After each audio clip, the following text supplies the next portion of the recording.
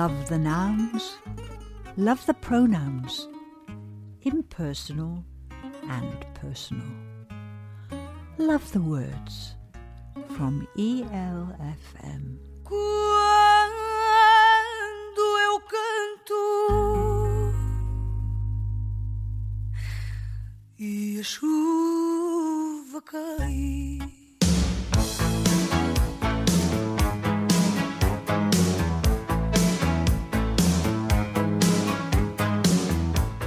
"150 Words as I Wait for a Tree to Grow Back", a comedy about a neighbourly dispute over a tree in 12 poems by Pamela Crowe.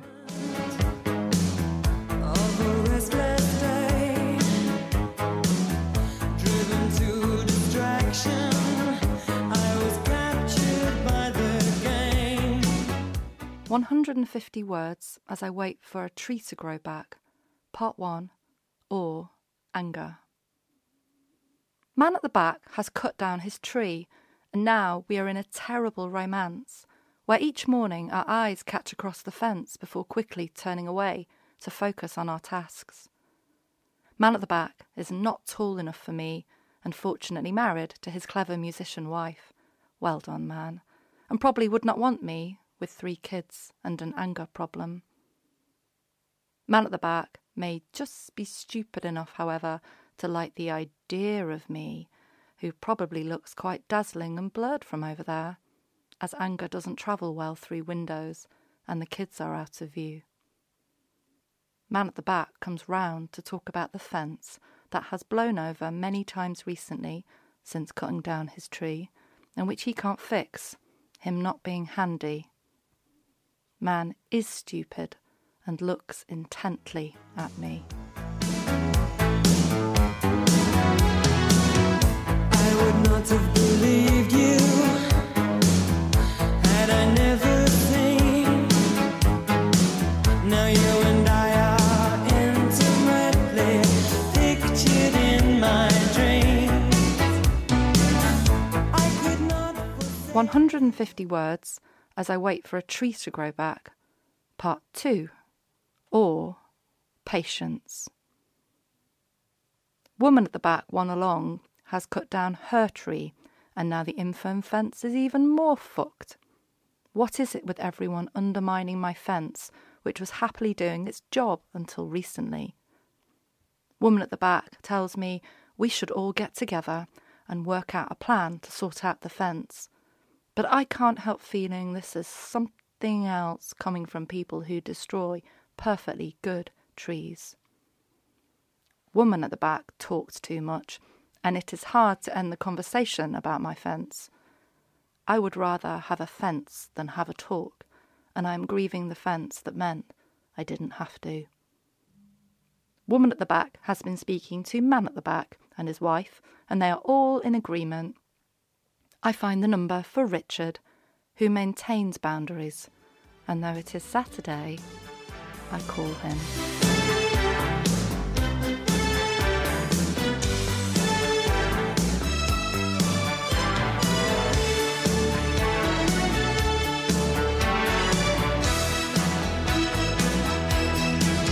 Is this all? Is this all? 150 Words as I Wait for a Tree to Grow Back, Part 3, or Courage. Woman at the back needs to pull down her blind and seriously rethink where she sits getting dressed, as each morning I see her from afar with hairdryer blasting, sat totally fucking clueless in her bra.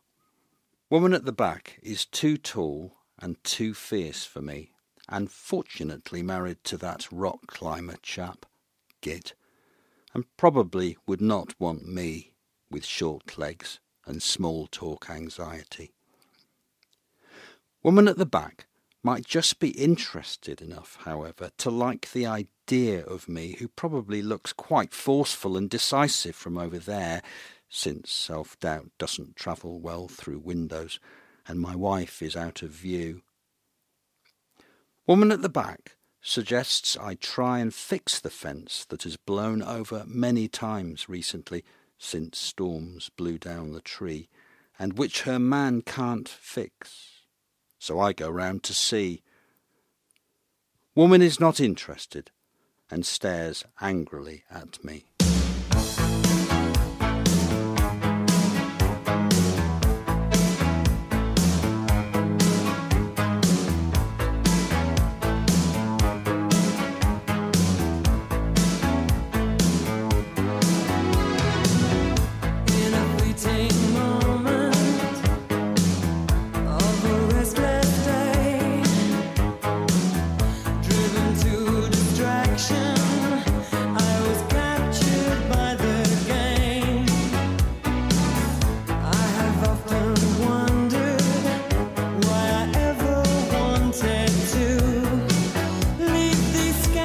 Hours behind me and speed myself to you. 150 words as I wait for a tree to grow back. A comedy about a neighbourly dispute over a tree in 12 poems by Pamela Crowe. Looking from a window above, it's like a story of love. Can you hear me? Came back only yesterday. I'm moving farther away. Won't you near me? 150 words as I wait for a tree to grow back. Part 4, or Mercy. Man at the back has stopped catching my eye, and now I'm in a terrible despair, where each morning I stand pressed up at the glass, trying hard to make him swivel in his ergonomic chair. Man at the back keeps his head fixed at the screen and won't so much look sideways to acknowledge me. Well done, man. And probably has decided I'm not dazzling after all, or I'm too old or too angry or too ugly or too tall. Man at the back might just like the sight of me, however, doing stretches, multitasking, hanging laundry in all weather as I limber up and wobble, trying to propriocept this world, wondering who can want this tyrant, come heretic, come sad girl. Man at the back comes down one day to monitor the fence, which has withstood a pandemic and my year as malcontent. As my eye contact holds payload for the trees ripped from my land, I say to him, "Plant saplings now." He takes one from my hand. And all I ever knew, only you. Sometimes when I think of her name, when it's only a game, and I need you. 150 words as I wait for a tree to grow back. Part 5, or Vigilance. Man at the back has his light on all night, and I hazard he's ill, or there's something afoot, like marital wobbles, or leg cramp, or heartburn, or the mouth-watering plot of a potboiler book. Man at the back doesn't know I'm awake, and demolishing rom-coms to kill time till dawn. As the wind gathers force, pulling branches and tiles off, I watch my blithe saplings outfence the storm.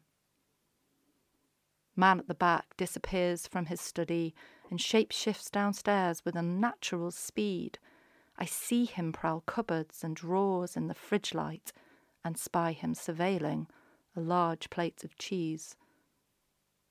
Man at the back is my unwitting sidekick to solitude, grief, and a flickering screen. He briefly looks up as I bring down the curtain. I catch my reflection and wish him safe dreams. Wonder if you'll understand. It's just the touch of your hand behind a closed door. All I needed was the love you gave. All I needed for another day. And all I ever knew, only you.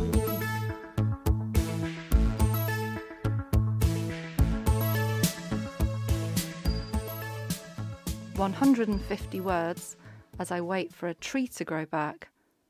Part 6, or Devotion. Man at the back has cut down his trees. Man at the back isn't man at the back, who is really more side man than back man. Man at the back has cut down his trees, and now I'm completely incensed at the landscaped view into backyards and bins and the loss of my beautiful tall leafy fence.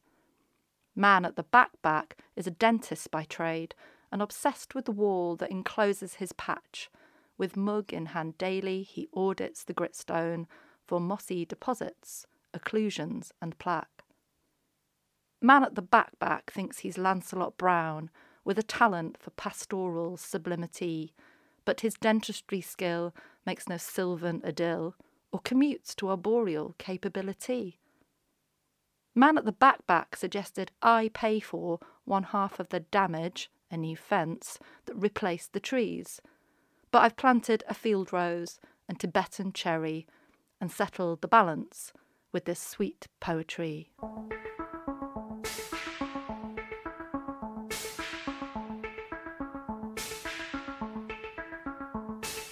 Looking from a window above, it's like a story of love.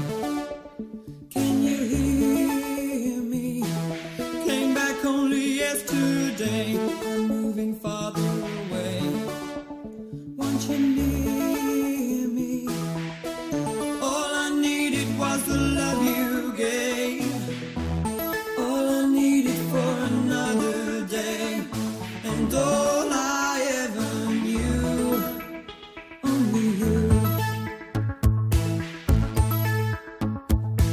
Sometimes when I think of her name, when it's only a game, and I need 150 words as I wait for a tree to grow back, a comedy about a neighbourly dispute over a tree in 12 poems by Pamela Crowe. In a fleeting moment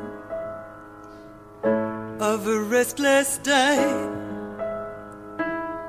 driven to distraction, I was captured by the game. I have often wondered why I ever wanted to leave these scattered hours behind me and speed myself to you. 150 words as I wait for a tree to grow back, Part 7, or Willpower. Man at the back has a formidable foe with fluorescent powers for sowing good deeds. He zapped me the saplings when the fence amdram began. He's called Will, and I know him from uni at Leeds. Man at the back might pick up a few tips from Will's marvelesque power for botanical feats. Though we rarely cross paths, he's my own Clara Prest, re-establishing roots felled by plant man's mischief.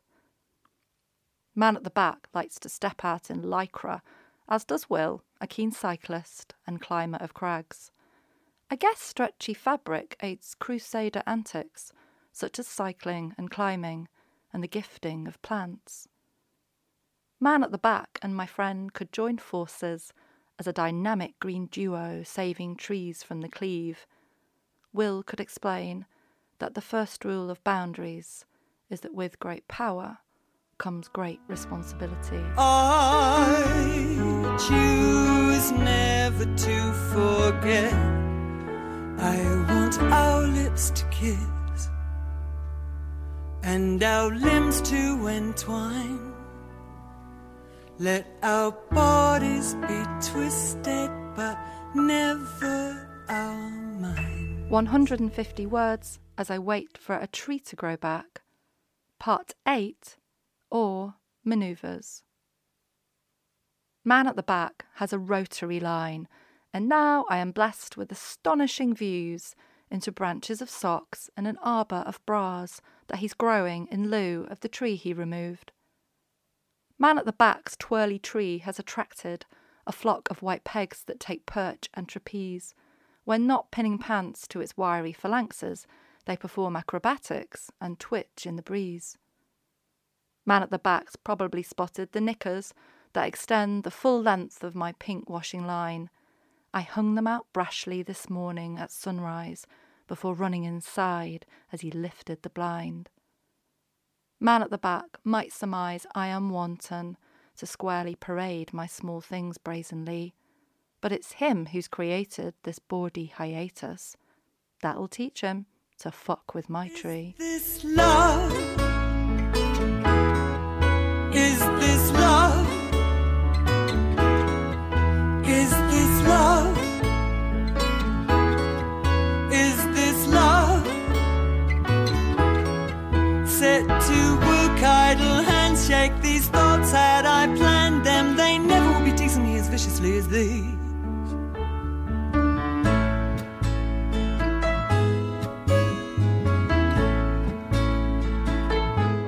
150 words as I wait for a tree to grow back.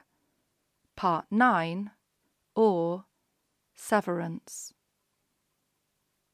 Man at the back has his house up for sale, so I reckon that's it, and they'll soon be long gone.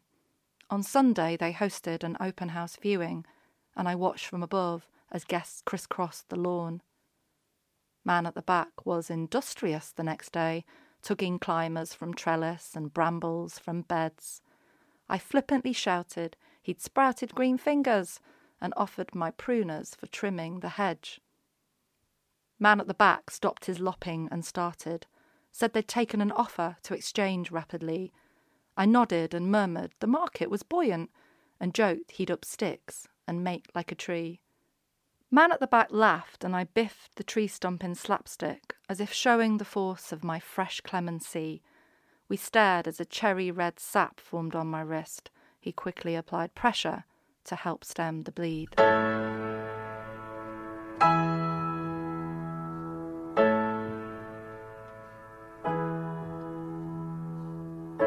In a fleeting moment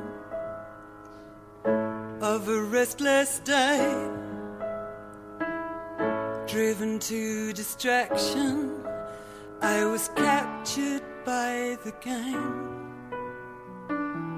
I have often wondered why I ever wanted to leave these scattered hours behind me and speed myself to you.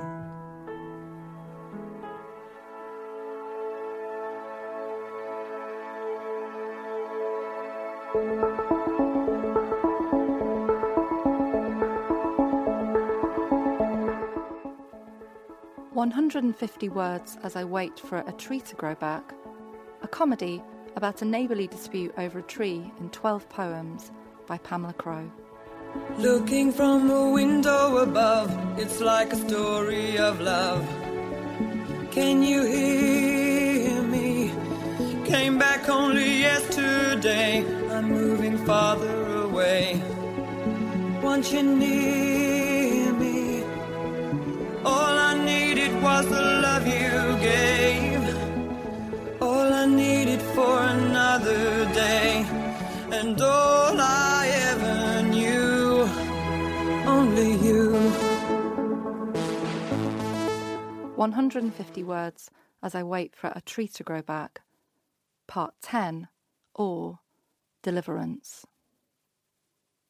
Man at the back was away all last week when I spotted a man smash the patio door. I leapt on the floor of my bedroom and panicked before crawling commando to dial 999. Man at the back's kitchen door suddenly opened. I froze before gingerly stealing a look at the sight of 3 men loading nothing they owned from the back of his house into a grey pickup truck. Man at the back's study window naively refracted the peace of an innocent day. The sun caught the glass and I counted the blinks, 3 fast, then 3 slow, then 3 fast, a Mayday. Man at the back's house alarm started ringing, and I saw the intruders run out and abscond. The police turned up later and took a full statement. I told them the view was a good one. Sometimes when I think of her name, when it's only a game, and I need you. Listen to the words that you say, it's getting harder to stay. When I see you, all I needed was the love you gave. All I needed for another day, and all I ever knew. 150 words as I wait for a tree to grow back. Part 11, or Sanctuary. Cat at the back is a regular guest. He sleeps under cars in the kids' old playhouse and limps out each morning for a feed and a song. He's unsure, but he's learning to trust us. Cat at the back has begun to come in to the kitchen some mornings to finish the bowls. Bridget and Min Min, my girls, quietly sit and watch as he, terrified, laps up their spoils. Cat at the back has no chip, and the vet says he's feral and likely will always be wild. My son sometimes leans in and rubs his sweet head as he bolts tenderness and cat treats from a child.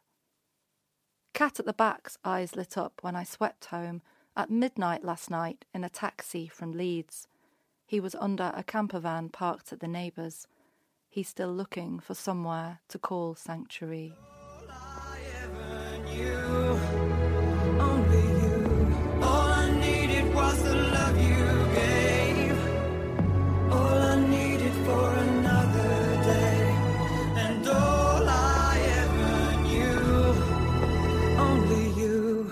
150 words as I wait for a tree to grow back. Part 12, or Home.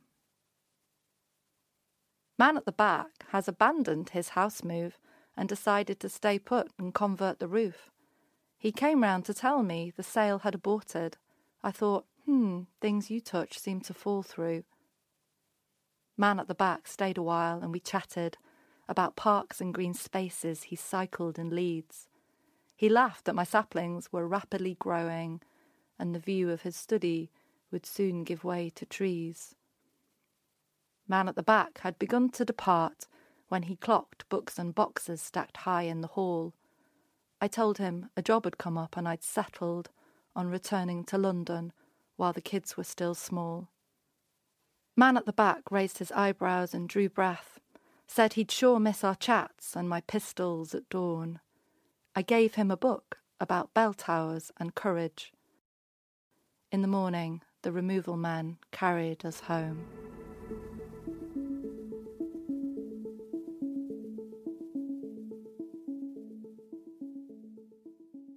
150 words as I wait for a tree to grow back is written and performed by Pamela Crowe.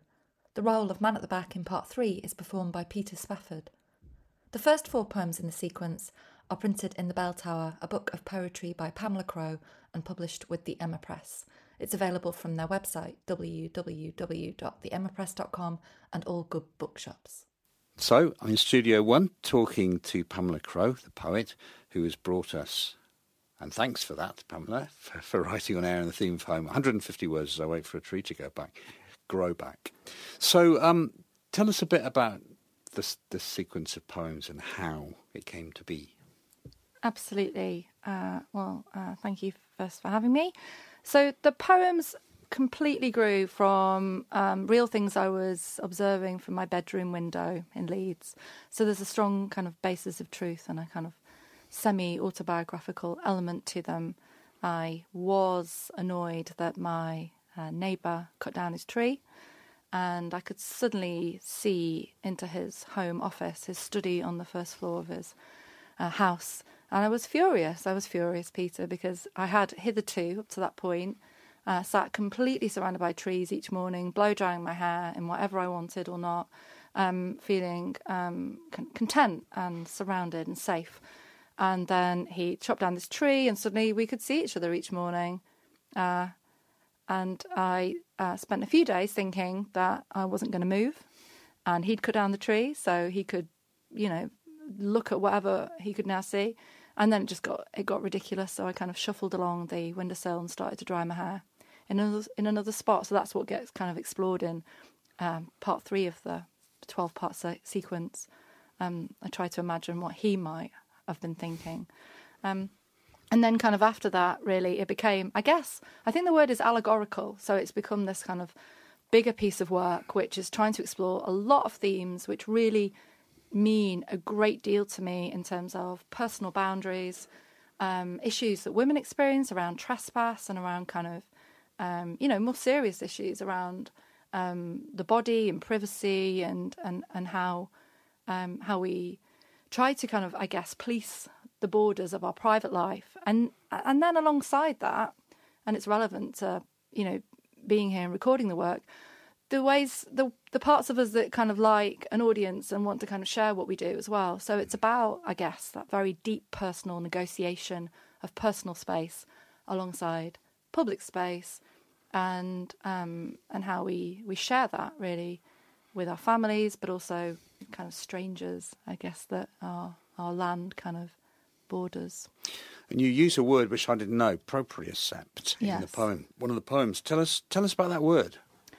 Propriocept is a word that I think is not only kind of beautiful and melodic to hear, but also on a personal level represents a kind of really meaningful thing for me. I had a period of paralysis and neuro-rehabilitation, which I explore in another work that I'm putting out and writing on air, rectal prolapse.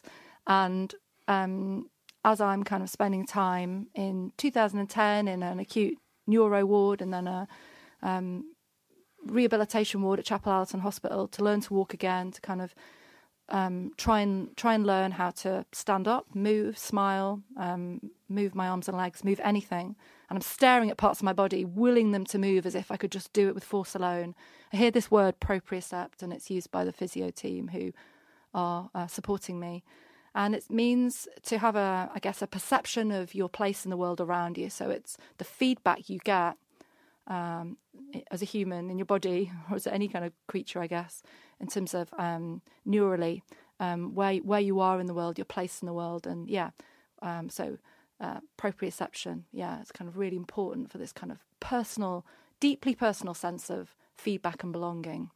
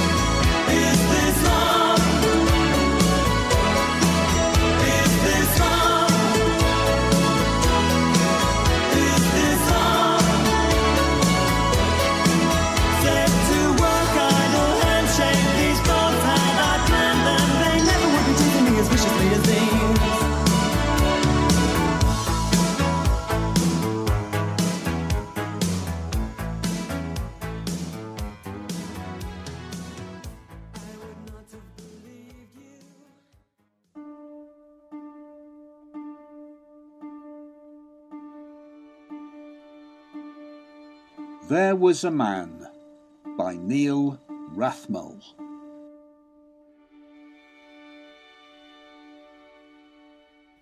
There was a man who, as he walked through the cemetery, always recited the De Profundis for the dead.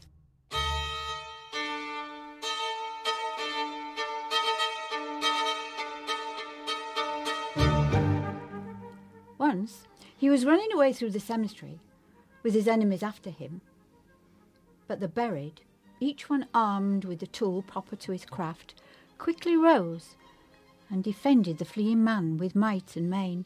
His pursuers, terrified, retreated in haste.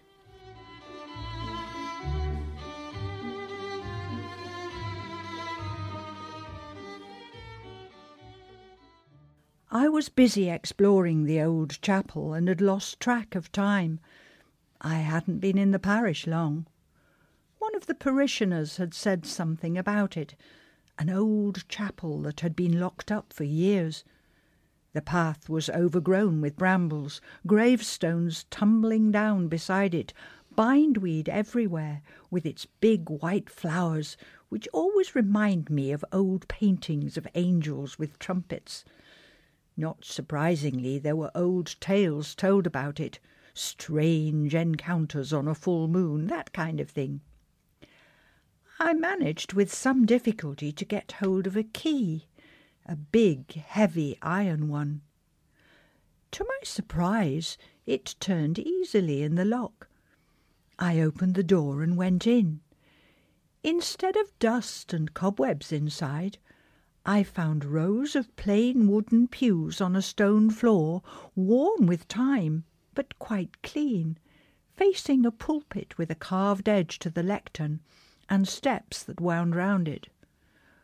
Wanting a closer look at the carving on the pulpit, I was about to climb the steps when something made me look round. I tripped and nearly fell when I saw an old man standing inside the door. Sorry if I scared you. It was just an old man, nothing to be scared of, though the stories I had been told made my heart miss a beat. I said, "You took me by surprise. I didn't hear you come in." The old man turned to look back down the nave. I saw the door was open. It's usually kept locked. The key was in my hand. I held it up and smiled, feeling calmer now. I said, "I got it from the bishop. I'm the new deacon. I was here a few weeks ago, but I couldn't get in." There was a man once had the key, given to him by vicar years ago. Now, here it is again. He was staring at the key, almost as if he couldn't take his eyes off it. I looked at it myself. "Was it lost?" I said. Lost. He fell silent for a moment, staring at the key that rested now on my open hand. At last he turned and looked at me. Do you want to know? I said I did. Sit down, and I'll tell thee what happened.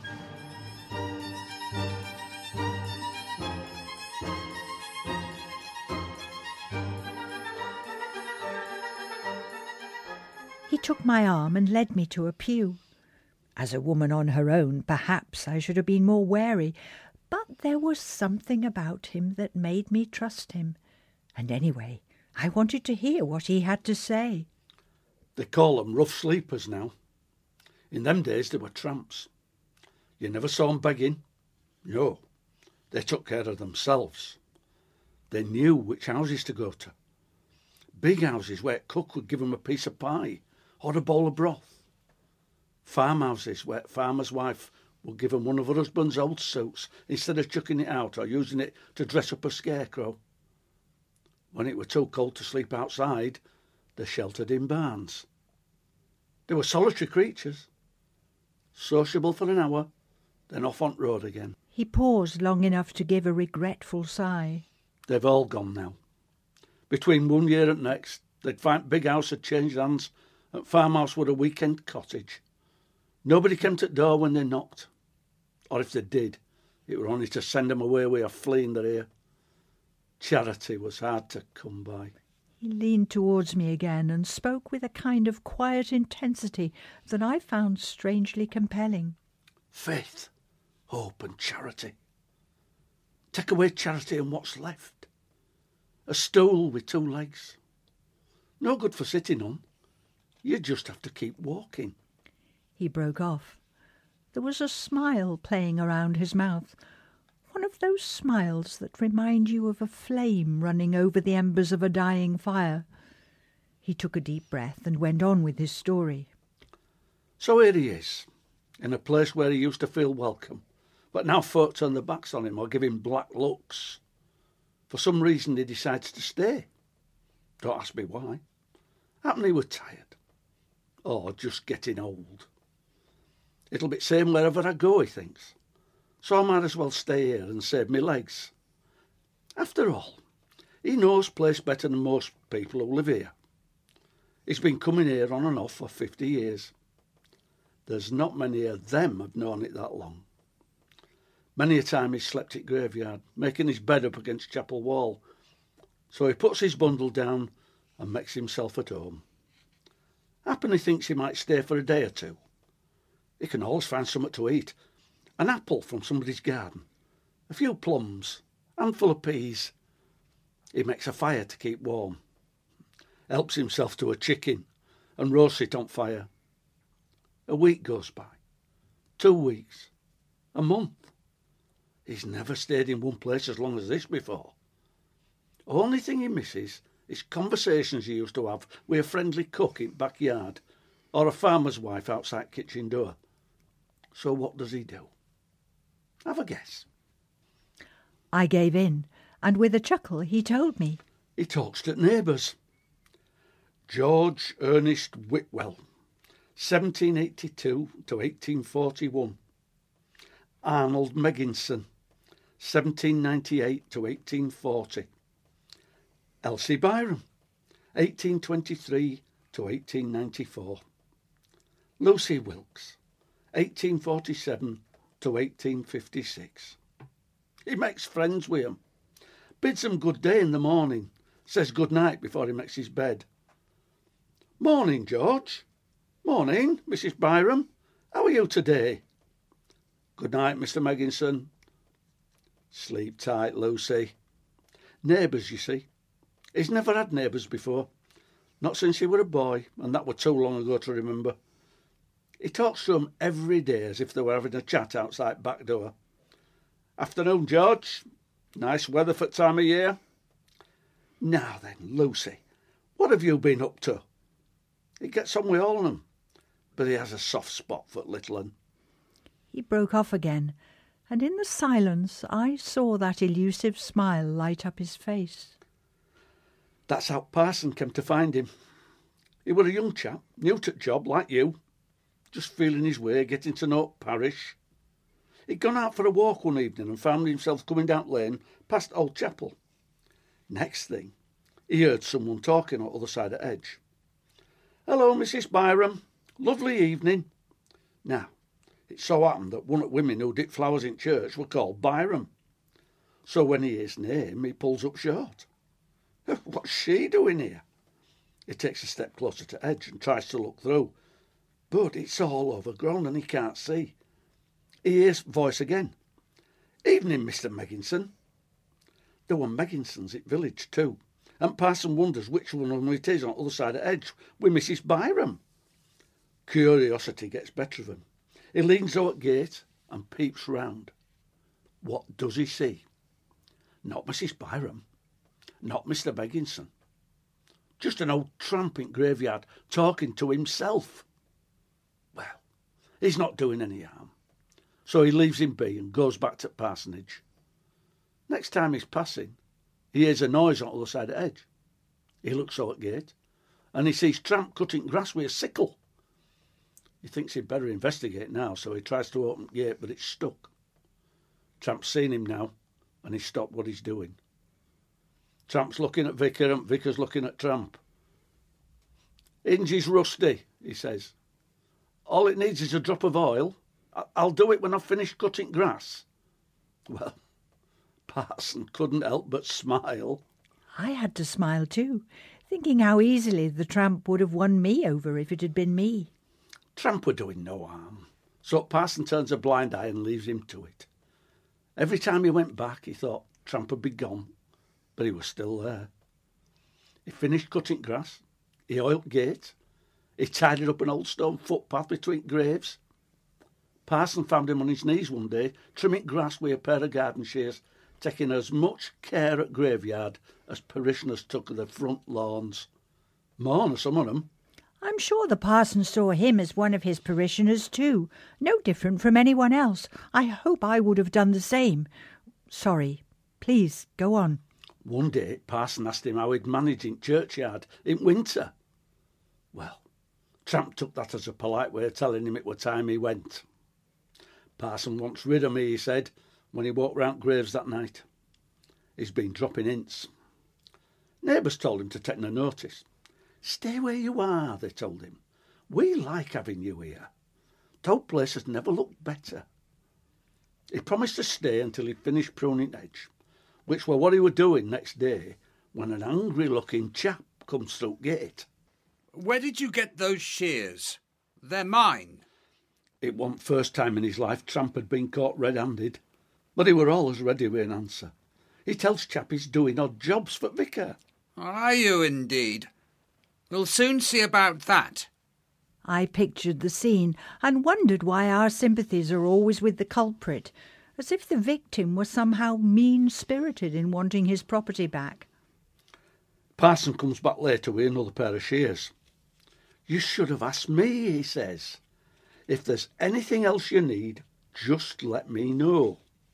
He takes shears and sickle, so he can return them to the rightful owner. Tramp thinks he must have been wrong about parson dropping hints. Neighbours are right pleased when he tells them he's changed his mind about leaving. How sad, I thought, that the old man's neighbours should be in the graveyard, not in the village where they should have been. But days are getting shorter, and nights are getting colder. Time was when he would have slept in a barn. What does he do? Can you guess? I couldn't. He uses prunings from hedge to make a shelter.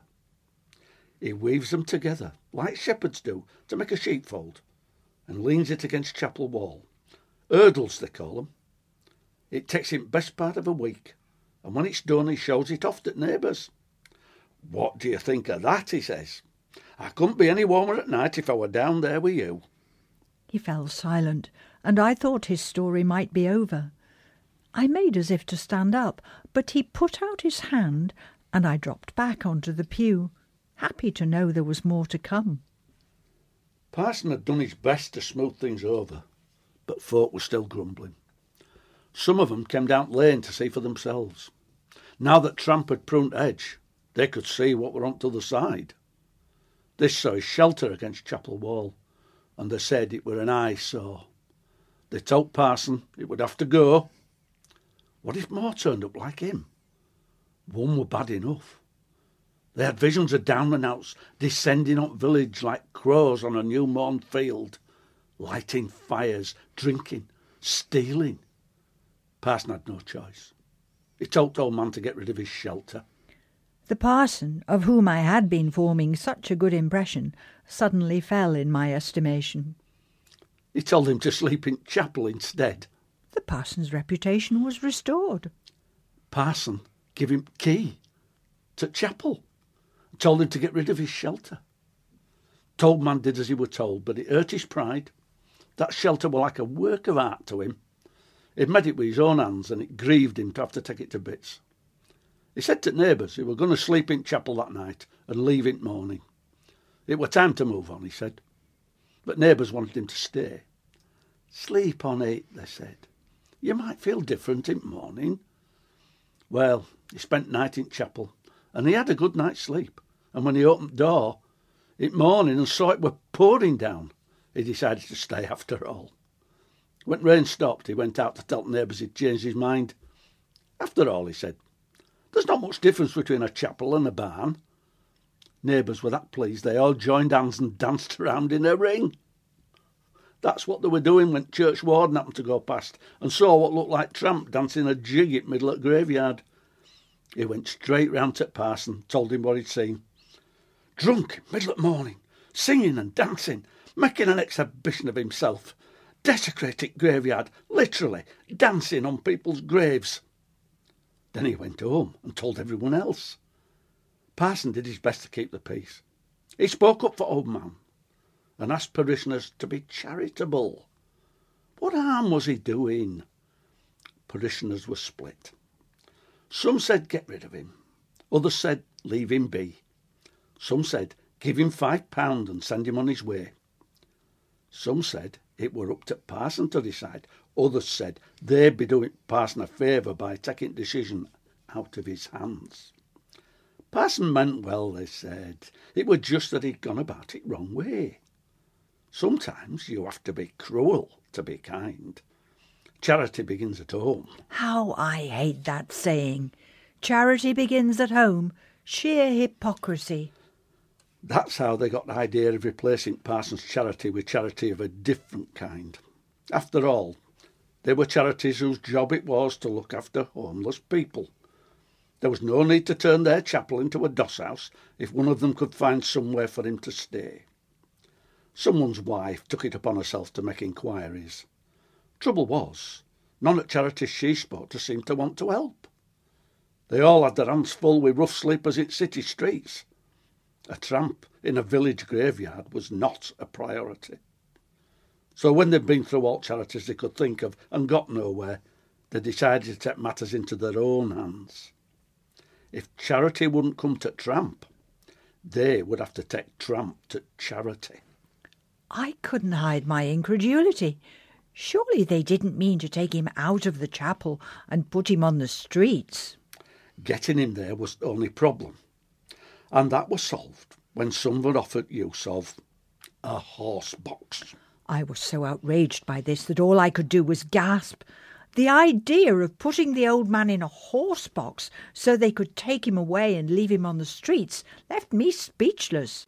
It were all planned out. Someone to drive van, someone to keep a lookout, 3 or 4 strong men to bundle tramp into van. By chance, the day they chose to do it was November 4th, night before bonfire night. Round here they call it mischief night, when lads go around wrecking each other's bonfires and setting off fireworks. For the last few weeks they've been hearing the parents grumbling about old man in chapel. Some of them peeped through edge and seen pile of sticks that used to be his shelter. Instead of wrecking each other's bonfires, they decided to wreck his.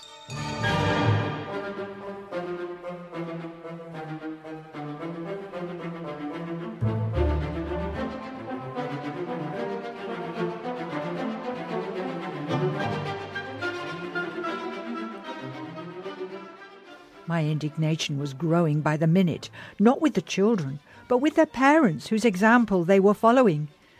But the old man seemed unconcerned. That little blue flame of a smile was still playing on his lips. Lads got there before men. It wasn't till they were going down the lane at dark that some of them got wind up about going into a graveyard at night. Closer they got, more scared they were. By the time they got to the gate, most of them were wishing they'd never come. Tramp heard them whispering on the other side of the edge. He soon guessed what they were up to, and he went and hid behind one of the gravestones. He hears them sneaking. Somewhere in distance, a rocket goes up. Lads stop to look at it. And that's when he jumps out with his arms in the air going, "Ooh, ooh."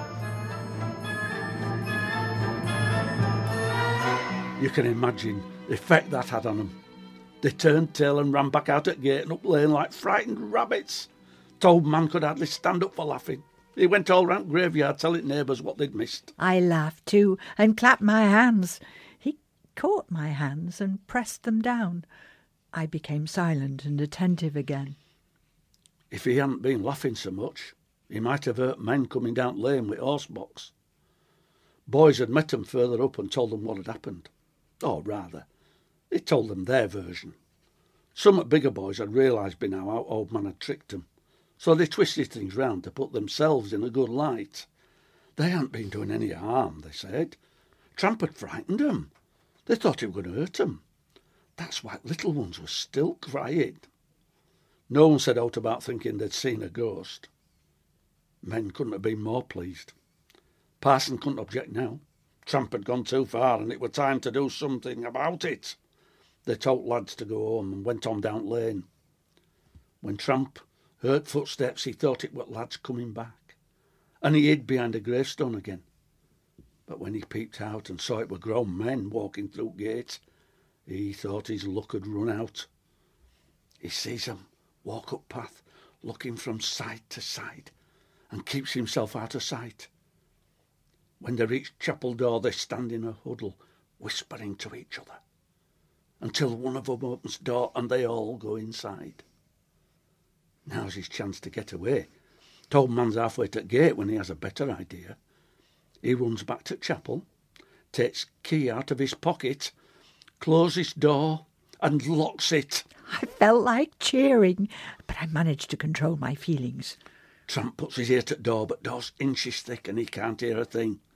He's still holding on to the doorknob when he feels someone trying to turn it on the other side. They start banging on the door. Time to go. He gets to the gate again when he sees boys outside in the lane and comes to a stop.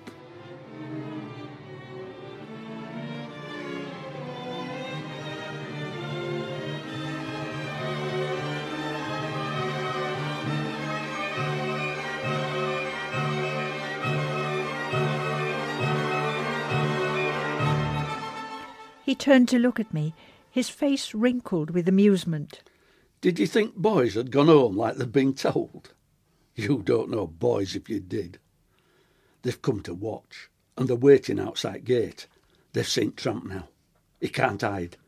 Men are locked inside chapel, shouting and banging at door. What's he to do? Can you guess? I didn't even try. All I wanted was to find out how the story ended. He takes key out of his pocket and holds it up, as if he's daring them to come and take it off him. Lads take a step towards him, all bunched together, holding on to each other. He waves key at them. Come on, he says, taking a step back. Who wants it?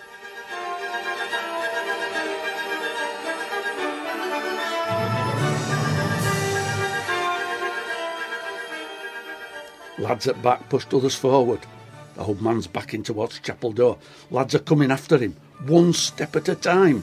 When they're all through the gate and he can see his way clear to get past them, he throws key up into air. There's a rush forward. Old man makes a dash for the gate, but one of the lads catches key before it falls. A chair goes up. Old man looks round, catches his foot on the edge of a gravestone and trips. Lads are opening chapel door now. Tramp's struggling to get to his feet. Men are coming out at chapel. Boys are shouting. First man out grabs hold of him. Tramp hangs onto a gravestone. Boys are crowding round.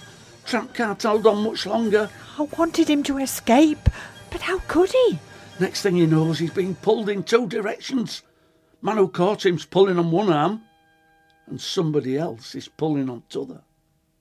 Everyone's wondering who it is and where he's come from. By the look of his shabby clothes and mucky hair, it's another down and out. They'd always said it wouldn't be long before more of them came to join him, and here they are.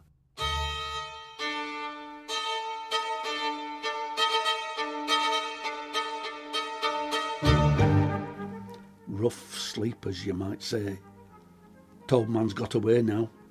He knows who they are. He's running about, shaking their hands. Mr. Megginson, Mrs. Byram, Lucy. Men are outnumbered. There's naught they can do now. There's bony hands grabbing hold of them, picking them up. Lads are huddled together, holding on to each other, too scared to move. One lad makes a run for the gate, others run after him. They don't look back, so they don't see neighbours chucking men o'er edge, and they don't see old man dancing with little girl. Neighbours, you see. I looked at him, at the little smile hovering on his lips. Home. He leant across and put his hand on my arm. Home at last. With which words he took the key from my hand, stood up and walked back to the chapel door. I followed him. He held the door open for me. I walked through. He closed the door behind me. I saw him put the key in the lock and turn it. Then he looked back at me, and with that same little smile on his lips, he threw the key high into the air, so high that I lost sight of it. And when I looked down, the old man had vanished too.